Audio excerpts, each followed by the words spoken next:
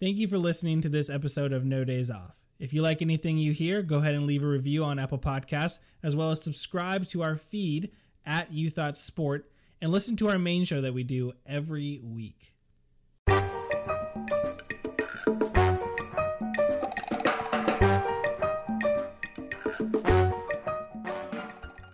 All right, what is up? This show, No Days Off, is going to be a new show where I will preview some trades, signing cuts, draft news, and other NFL news that happens during the offseason. And it's going to be an incredibly fast-paced show where I might record something and then the next day something else happens entirely. Before I was making this episode, I was planning to do some offseason previews, and then players were getting cut. Amari Cooper got traded. A lot of things had happened, so I'm going to do my best to keep up with everything. And today we're going to talk about the franchise tag and some of the implications that happen with the franchise tag. Keep in mind, I'm recording this on Monday, March 14th. So today is the legal tampering day for the NFL. Teams are allowed to start negotiating some contracts, although they can't sign them. So we're going to see a lot of those things happen soon. And I'm also going to talk about a lot of the quarterbacks that got traded and some of the moves that are going to happen down the road, probably within the next week and a half or so. So keep your eyes open on our feed at You Thought Sport right now to look for my show, look for our weekly show where we're going to keep up with a lot of this offseason news and things. And if you're a fan of a team that has an eye on a free agent, the franchise tag can be like a super, super, super bad thing for you. But it's also a great tool for a lot of smaller markets to hold on to talented players and essentially spread the wealth of talent across the league. Otherwise, teams would just, leave from Green Bay and Chicago for warmer weathers, and everybody would play in San Francisco and LA, and then maybe a lot of teams might move over to Arizona type deal. Everyone would just kind of be searching for warmer weather. And this offseason, 7 players were tagged. So we're going to go through the good, the bad, and the ugly for each of these tags. First up is Chris Godwin. And probably one of the biggest goods that happened is that Tom Brady came out of retirement, even though he was only retired for about 40 days. Chris Godwin sticking around, coupled with Tom Brady coming out of retirement, is a fantastic thing for the Buccaneers. They keep a high-value, perennial Pro Bowler, and more often than not, great players do not become available. So letting one walk would just kind of be foolish.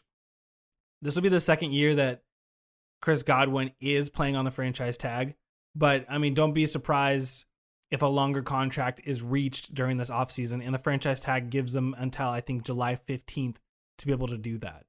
Quarterback, or they want to foster a young quarterback, having Chris Godwin and Mike Evans, and then maybe keeping Leonard Fournette, Scotty Miller, whatever the rest of the offense looks like, keeping those guys together will be really valuable for a young quarterback.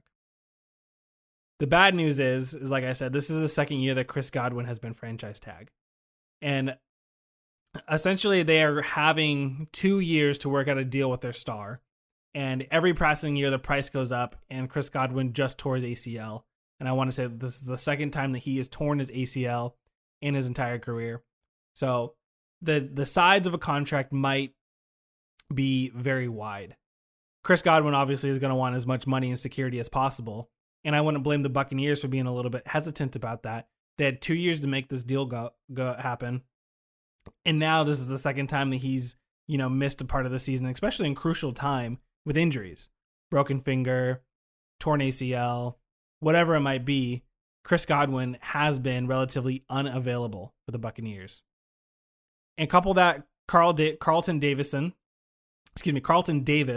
could walk. He's their cornerback 1.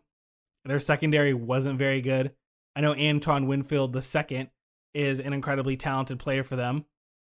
But I think it's kind of overblown how easy it is to replace corners. As far as the list of talent, of importance on a roster, and having high talented players in those spots, the quarterback is obviously number 1. You probably protect the quarterback at left tackle, number 2. Number 3 would be an edge rusher to get the quarterback, right? It all circles around the quarterback. But number 4 or 5 is either wide receiver now, I think in this current NFL, and corner. And a team without a number one corner, and a lot of defensive coordinators have corner-dominated schemes, it will be harder for the Buccaneers to replace, especially Tom Brady's coming back. They're going to have to re-sign like 24 free agents. Chris Godwin is going to want a big contract, and they're not going to find another big corner in free agency. So they're just going to have to draft incredibly well, and it's not out of the realm of a possibility, but it becomes a lot harder. And the ugly isn't really the ugly anymore. I mean, this kind of just pushes back the quarterback, watch for them, whether or not they try to find a replacement this year. It's not a very good year to do that. Whether they believe Kyle Trask can move into the starting quarterback role and they want to give him one more year underneath Tom Brady to do that. Whatever that looks like. The ugly is that between high-priced veterans and a lack of a quarterback, the next 2 years for the Buccaneers could be incredibly ugly. The Jacksonville Jaguars, who are set to be big spenders, as of recording this right now, they signed Christian Kirk, or they're going to make about $84 million on a 4-year deal. And then also signed Brandon Sheriff, the right or left guard for the Washington football team.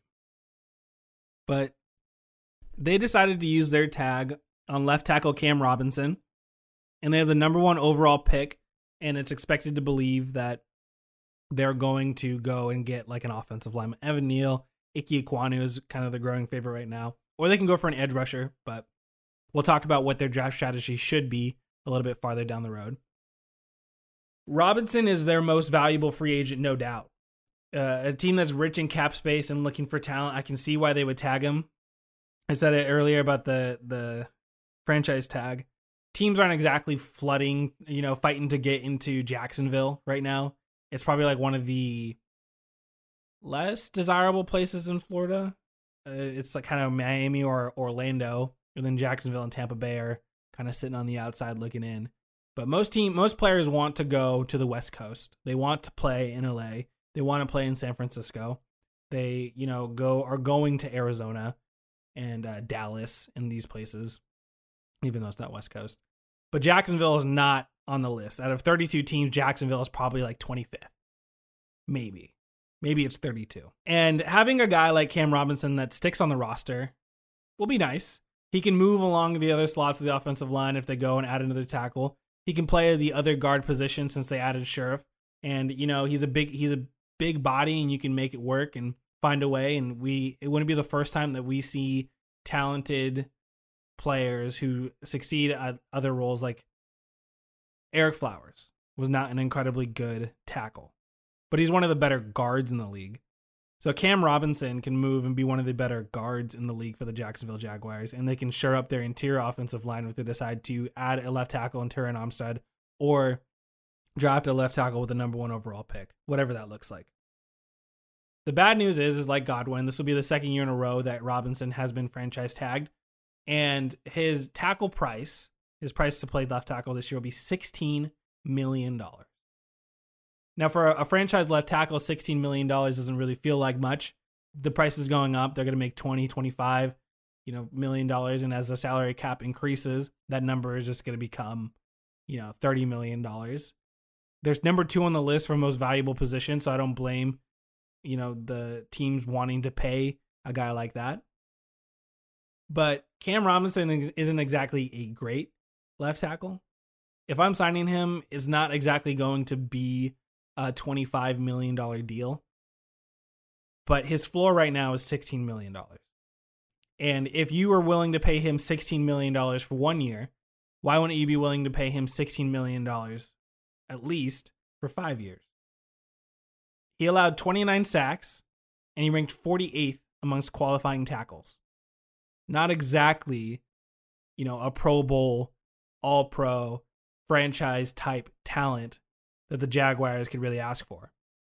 And if you have the number 1 overall pick, having a guy being paid $16 million who isn't exactly fantastic kind of leaves your head scratching a little bit. And that kind of is part of the ugly. In Jaguars fashion, they have a chance to get better and get cheaper, and they don't. It's not guaranteed that Neal and Ekwonu are definitely going to be better, but I would bet on it. And if they're just as good, they're $16 million cheaper, essentially.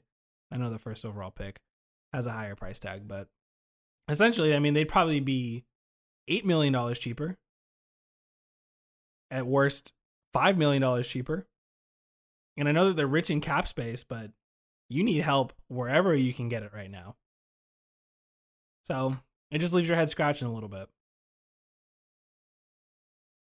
And on to the Green Bay Packers, who certainly won't regret making this move. It was interesting because Brian Gutekunst said he doesn't believe in the franchise tag, and he would rather not use it if he had the choice, or the possibility of Davante Adams hitting free agency was on the table.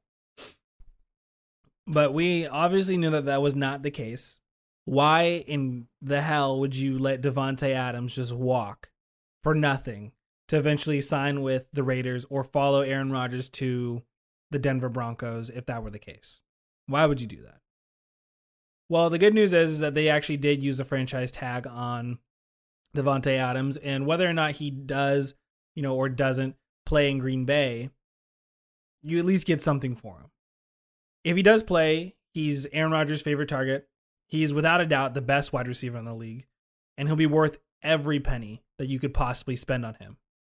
This also gives the Packers extra time to work on the contract. I don't imagine that they would just plan on tagging Davante Adams for the next 3 to 5 years, and then essentially 3 years, I think you can only tag, and essentially just run his price up and then let him go for nothing like, the Washington football team did for Kirk Cousins. The Packers are going to get the extra time to work out the contract. He's going to get the extra contract, and this just gives them the flexibility and to satisfy Aaron Rodgers, who definitely, I would not be mad at him for being upset if they let Davante Adams walk. The bad news is that they're in cap hell. Aaron Rodgers, whatever the number actually is, he basically strong-armed the Packers in saying that he wanted to be paid $15 million a year. Today I was reading the news, and Zadarius Smith has already been a cap casualty for them. And Devondre Campbell is a really nice free agent for them that they might not be able to get back as well. They're going to have to find ways to make this money work.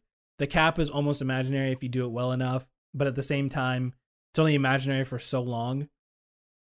And they have a 2-year, 3-year, 1-year window with this team, so they're going to have to find a way to make it work. But, you would have rather have kept or made a deal with Davante Adams earlier and then gone and franchise tagged a Devondre Campbell or whoever it might be and keep the rest of those, valuable pieces together. It's incredibly underrated how good of a drafter Brian Gutekunst actually is. We all look at the Jordan Love move and we kind of made him this idiot where he had no idea what he was talking about. How could you be so wrong and say that Aaron Rodgers is washed up and Jordan Love, you traded up for him and now he won't play? And is he even that good after all? And he might not be good, and sometimes players miss. But if you look at the Seahawks have not drafted well since 2012. And at the very least, he drafted Eric Stokes. Brian Gutekunst drafted Eric Stokes. He has Jair Alexander. Davante Adams wasn't a first-round pick. Aaron Rodgers, I mean, they're not. He didn't draft him, but like the Packers as a team have drafted incredibly well. They have their head, screwed on correctly, and they're going to find ways to add a lot of good players in here. And when you have some of these talented players like Zadarius Smith, who just got cut, Devondre Campbell, who you kind of found, and now he is essentially walking as a high-priced free agent, you have to be able to keep some of them. Bill Belichick lets guys go a year early or so. He has to, at some point, keep some of them. Because you can't always just dip back into the pool, find another guy, and run it back and have him be the same level replacement player. It just doesn't work like that. As good as a GM might be, it just doesn't work like that. And right now, having 2 high-priced veterans on this team in Aaron Rodgers and Davante Adams makes it super hard to find someone else to fill these other roles. And the ugly is there really an ugly as far as, in a nutshell, having Adams and Aaron Rodgers together? The ugly is that they just don't have any money. But that was kind of the case anyway. The Dallas Cowboys have already made some moves this offseason. The most notable one is that Amari Cooper got traded to the Browns for like a 5th-round pick. They also re-signed Michael Gallup to a 4 or 5 year, $60 million deal. And they used their franchise tag on Dalton Schultz. And with Cooper getting traded, the Cowboys need to make sure that they keep Dak Prescott's favorite target. So $10 million isn't exactly terrible. That's what his salary is going to be on the franchise tag. It makes him the highest paid, or tied for the 8th highest paid tight end in the league. But it's always going to cost them something to keep a player like Dalton Schultz. I mean, is he the best player in the league? No. He is probably like the 8th best tight end in the league, maybe. And I think on a good week, he's 4. But the problem with having it, we're going to go straight into the bad, is now his floor is $10 million. Follow this logic. If the Cowboys were willing to spend $10 million on Schultz this year, again, like Cam Robinson, why can't they do it every year? I'm not saying that they need to go to Dalton Schultz, throw a $6 million deal on the table and say, take it or leave it. You're either a Cowboy for $6 million or you're a Jaguar for 10. That's your decision to make. No, you're going to have to find ways to make it work. But they are going to have to overpay. Jerry Jones is in the business of overpaying. And when you have talented free agents, sometimes that's what you have to do. You have to reward them for the time. You reward them even more for the time that they spent producing for you, as well as paying them to produce down the road. And Jerry Jones loves to do it. Ezekiel Elliott got paid 2 years too early and too much money. DeMarcus Lawrence, you'd probably say he got paid way too much money. Amari Cooper, they waited way too long to sign him, and then he got paid way too much money. And you know how I feel. Dak Prescott probably got paid way too much money. And I'll probably be the same thing with Dalton Schultz. In 3 years, in 2 years, and maybe in 1 year, we'll be saying, man, I can't believe they paid Dalton Schultz $13 million a year. Because like I said, his floor is 10. If you're going to franchise tag him this year and you throw a $6 to $8 million deal on the table, why in the hell would he sign that? Why would he take that down the road when he can just get franchise tag for the next 2 years and then walk and have another team pay him a pretty price? Because he's not old. He's not 35. He's not even 30. You're just going to have to keep him around. And I think, look, he does what he needs to do for the Cowboys, and maybe in a bigger role, he might be a better player, and I can solidly put him in the top 4, top 3 category. But when you look at other tight ends across the league, George Kittle, Travis Kelce, Mark Andrews, Mike Gesicki, Kyle Pitts eventually. Who am I missing? Those type of guys. Travis Kelce. Did I say him? Travis Kelce. When you have those guys, can he do what Travis Kelce, Mark Andrews, and George Kittle do? No. Can he do what they do at half the efficiency and talent? Maybe. But are you going to pay him half of their price? No, why would he take that? The prices are going up, and they're already over the cap, so it's going to be hard. And the ugly is who's easier to replace, Amari Cooper or Dalton Schultz? Can you find a number 1 wide receiver in the 3rd round? Or do you think you could find a number 1 tight end? Not saying that Schultz is expendable. Not saying he's not good. But definitely more replaceable. And La'el Collins as well is probably leaving the team. They requested permission, or they gave him permission to request a trade and find another trade partner somewhere out there. So it's going to be ugly for the Cowboys here in the next coming years. It makes sure that Schultz becomes a main focal point of the offense and fill the role that Cooper has. And, I wouldn't be surprised if there's questions if he's good enough to do that. The Chiefs tagged Orlando Brown after trading a first-round pick to the Baltimore Ravens last year. He has really wanted to have that left tackle money. So there's going to be no surprise if he decides to go for every single penny that he possibly can with the Kansas City Chiefs. Of course, when you have a high talented player, you cannot let him walk. And this gives them absolutely more time until July 15th to do a contract. We know that that's a big thing for the franchise tag, is you essentially just keep him around for longer negotiation talks. And the great thing is that the Chiefs are a smart organization. They got Joe Thuney.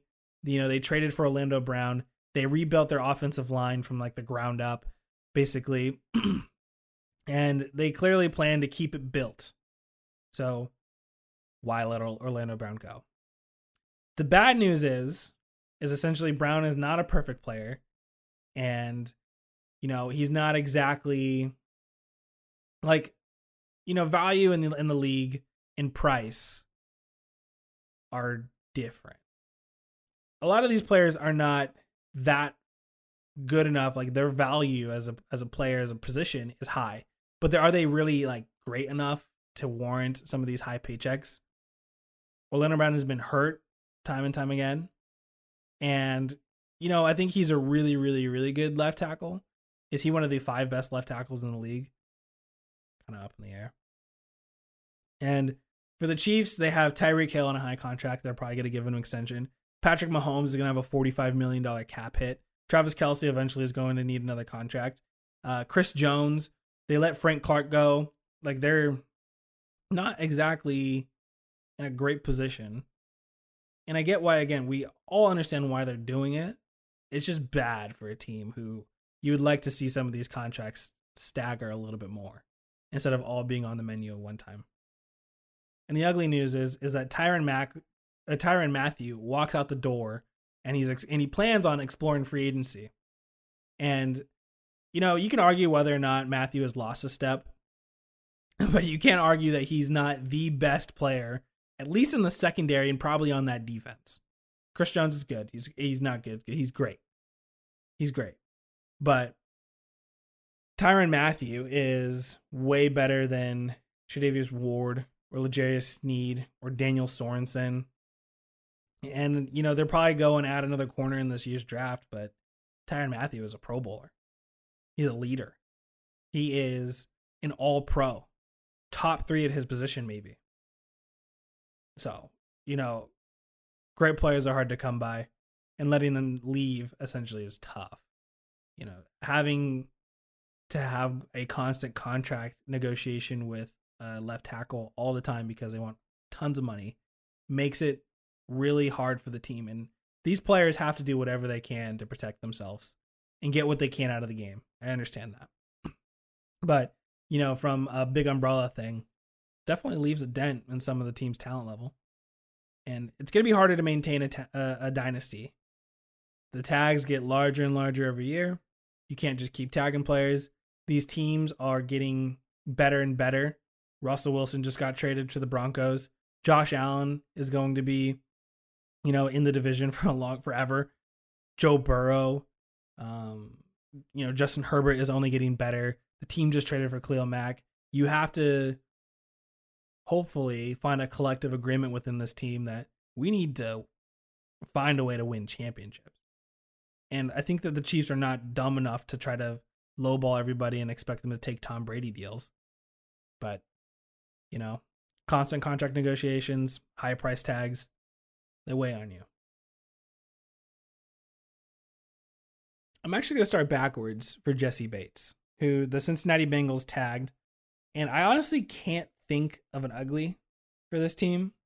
There are no huge implications for a team that I think extremely overachieved last year by making it to the Super Bowl. Joe Burrow and Jamar Chase are better than we thought they were going to be. T. Higgins is a stud. Tyler Boyd is a really good wide receiver. Joe Mixon has emerged.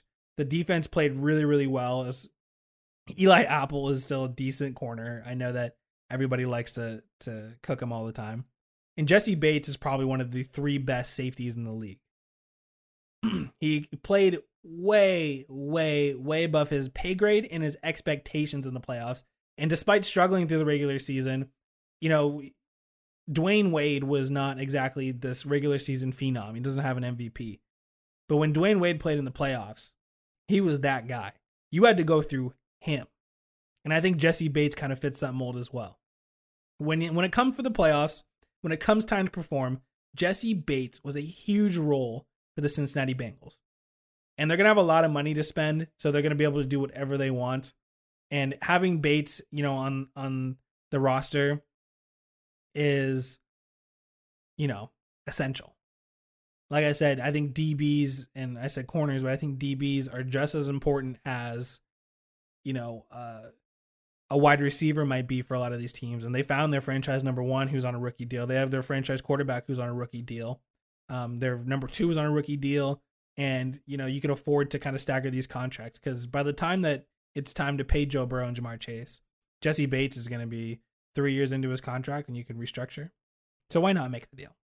He's earned it. He's explained his desire not only to stay, but he's not going to fleece the Bengals at the same time.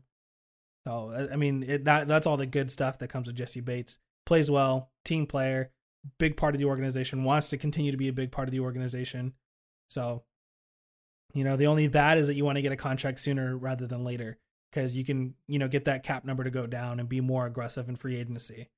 I'm recording this on March 14th, and there's no deal that's been made yet.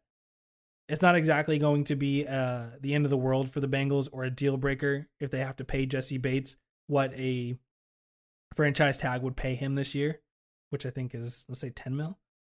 Not 100% sure. But if it is 10 mil, I mean, you would like to have a contract for him to lower his cap hit and then to keep team morale up, throughout the entire season for a team that's looking to continue on their success. Another Cleveland team, or Ohio team, is the Cleveland Browns, who tagged David Njoku. And I think David Njoku is a freak athlete for the position. We love Kyle Pitts. But before Kyle Pitts, there was Evan Ingram and David Njoku, who I think are just as explosive and fast and may not have exactly the same level of production, route running, hands type deal. But, they're both David Njoku is a first-round pick. Oh, if I remember correctly, Evan Ingram is a first-round pick. Kyle Pitts was a top 10 pick. So the Browns get to keep their first-round pick, and they get to stay afloat for a dwindling offense, even if they added Amari Cooper. They also released Jarvis Landry. We know Odell Beckham Jr. is gone, and we know that their focal point for the defense, or their offense, is the running game. So they get to keep afloat. They get to give Baker something. But the bad news is that Njoku is going to cost $10 million, which again ties for 8th amongst tight ends. He's dwindling as a player, and paying somebody $10 million for a lackluster performance is not a great thing. Along with paying another player on the roster at the same position, $13 million for a lackluster performance is Austin Hooper, who still is on the roster. And he is like the third or fourth highest paid tight end in the league right now. So having Amari Cooper, having Austin Hooper, having David Njoku now puts 3 high-priced veterans on the team. $10 million, $13 million, and $16 million for what I would say players aren't exactly worth their price tag. It may not fit. Like Baker Mayfield is being questioned as a starting quarterback in, the league and especially for that organization. I'm not extending him. I wouldn't extend him this year. I would make him play out his 5th-year option as well. And I would kind of see what we got going on here. And I don't know if David Njoku is going to be the difference. I don't even know if he'll be the difference if they bring in a Marcus Mariota or they try to trade for a Derek Carr. Or they go and they get a free agent or a quarterback in the draft next year, a CJ Stroud or a Bryce Young, if that opportunity presents itself. It's just I get you want to get value out of these first round picks, but I mean, I don't know if David Njoku necessarily is going to make a huge difference for you unless you find a different way to use him. He caught 4 touchdowns for like 600 yards. It's all right. Not great. And even last year, he requested a trade. Like, the ugly thing about this is that if Baker has to prove himself the whole year, he might play desperate and he might make more mistakes and the team might fail and fall short of their expectations. And if Njoku's on the roster, he may request a trade again. You're not going to get a first-round pick back for him. Amari Cooper just went for a fifth. You probably get like a fourth-round pick or a sixth-round pick, somewhere in there, for Njoku, for a $10 million tight end. So, I don't know if it exactly is the best deal in the world or something that I would be, jumping up in the air and clicking my heels because I'm so excited we got to keep that player, Mike Gesicki is very similar, yet a little different.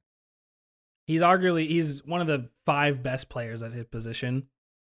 And in 2021, if you owned him in fantasy, you would know that he broke out last year. Like, he was like the 3rd best wide receiver in fantasy football. And I know that fantasy football is not the end all be all of determining who is good in the league and who is bad. It's about opportunity. But he broke out. And it's important to have somebody who is on a really big year return for you down the road. More time to talk about extension. He's like 26 years old, and they already re-signed Emmanuel Ogbah, so there's nothing really too scary about prolonging the extension talks. They're going to want to be, big game hunting this offseason as well. Go and sign a left tackle or left/right tackle. Go and add another wide receiver, 1 or 2 on this team. And do what they can to keep Tua afloat. But keeping Gesicki is kind of right where you need to be. He's one of the best pass-catching tight ends in the league. And to the case where I said about David Njoku and Dalton Schultz, is he Travis Kelce? No, he's not that great of a route runner. Is he George Kittle? No, he's not that great of a blocker. Is he Mark Andrews? I'd give him that. I'd give him he's just as good or a step down. Mark Andrews definitely gets the volume because he doesn't have great teammates that catch the ball. But I would say that if you let Gesicki just become a big part of the offense, he could definitely do it. He's one of those spread out slot receiver, big body type tight ends. He's not a run blocking tight end, but I'd take him. And the bad thing is that Mike McDaniels is going to run the Kyle Shanahan offense. And schematically, he doesn't fit. Gesicki gets to stay on the roster, and Mike McDaniels, who is certainly a smart guy, it seems, has to figure out how to use it. And I think he will. But, initially, if you want to just run the same offense, it's going to be harder with Gesicki. Another bad news is that, they haven't come to terms on agreement or even come closer to terms on a contract. Whether or not they're actually talking at all is up in the air, but again, like the Bengals, they're so rich in cap space, I would kind of let it go that $10 million isn't that much. I think Gesicki's going to get $13, $14 million a year on a new contract. But you just like to get these things done sooner rather than later. And having players that stay on franchise tag for the whole year can weigh down teams who want to look to improve.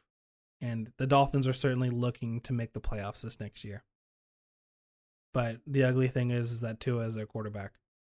And same thing with the Baker Mayfield thing with Njoku is that there's questions whether or not he will be the starting quarterback for this team going forward.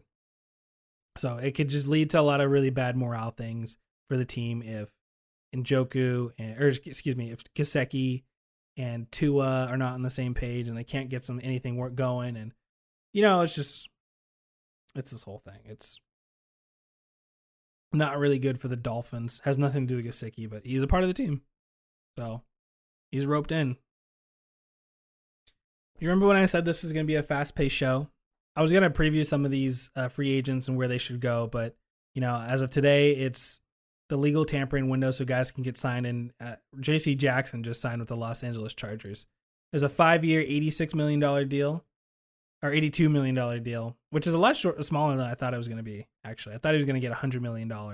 But, J.C. Jackson is a name that was on the market who the Patriots weren't going to franchise tag because of cap situations. Tyrann Mathieu is another guy that's on the market who the Chiefs can't franchise tag because they already used it on Orlando Brown, which we talked about earlier. Carlton Davis, we talked about earlier. Can't franchise tag him either. He was a cornerback 1 in the league. And Chandler Jones is an interesting one because a lot of teams are going to be pursuing him, this offseason. Randall Gregory, Emmanuel Ogbah was a guy. He's off the market. I mean, there's some actually decent players. Like, you don't normally get a lot of talented players in the free market that you can just go and grab. So it's going to be interesting to see where a lot of these guys go, and I'm certainly going to be reacting to them, as more things goes on. I'm going to let some more of these dominoes fall, and I'll let JC Jackson, I'm not just going to react one episode each signing type deal. We're going to go through a lot of these teams and a lot of the moves that they made, but like the Chargers are certainly making a lot of big moves.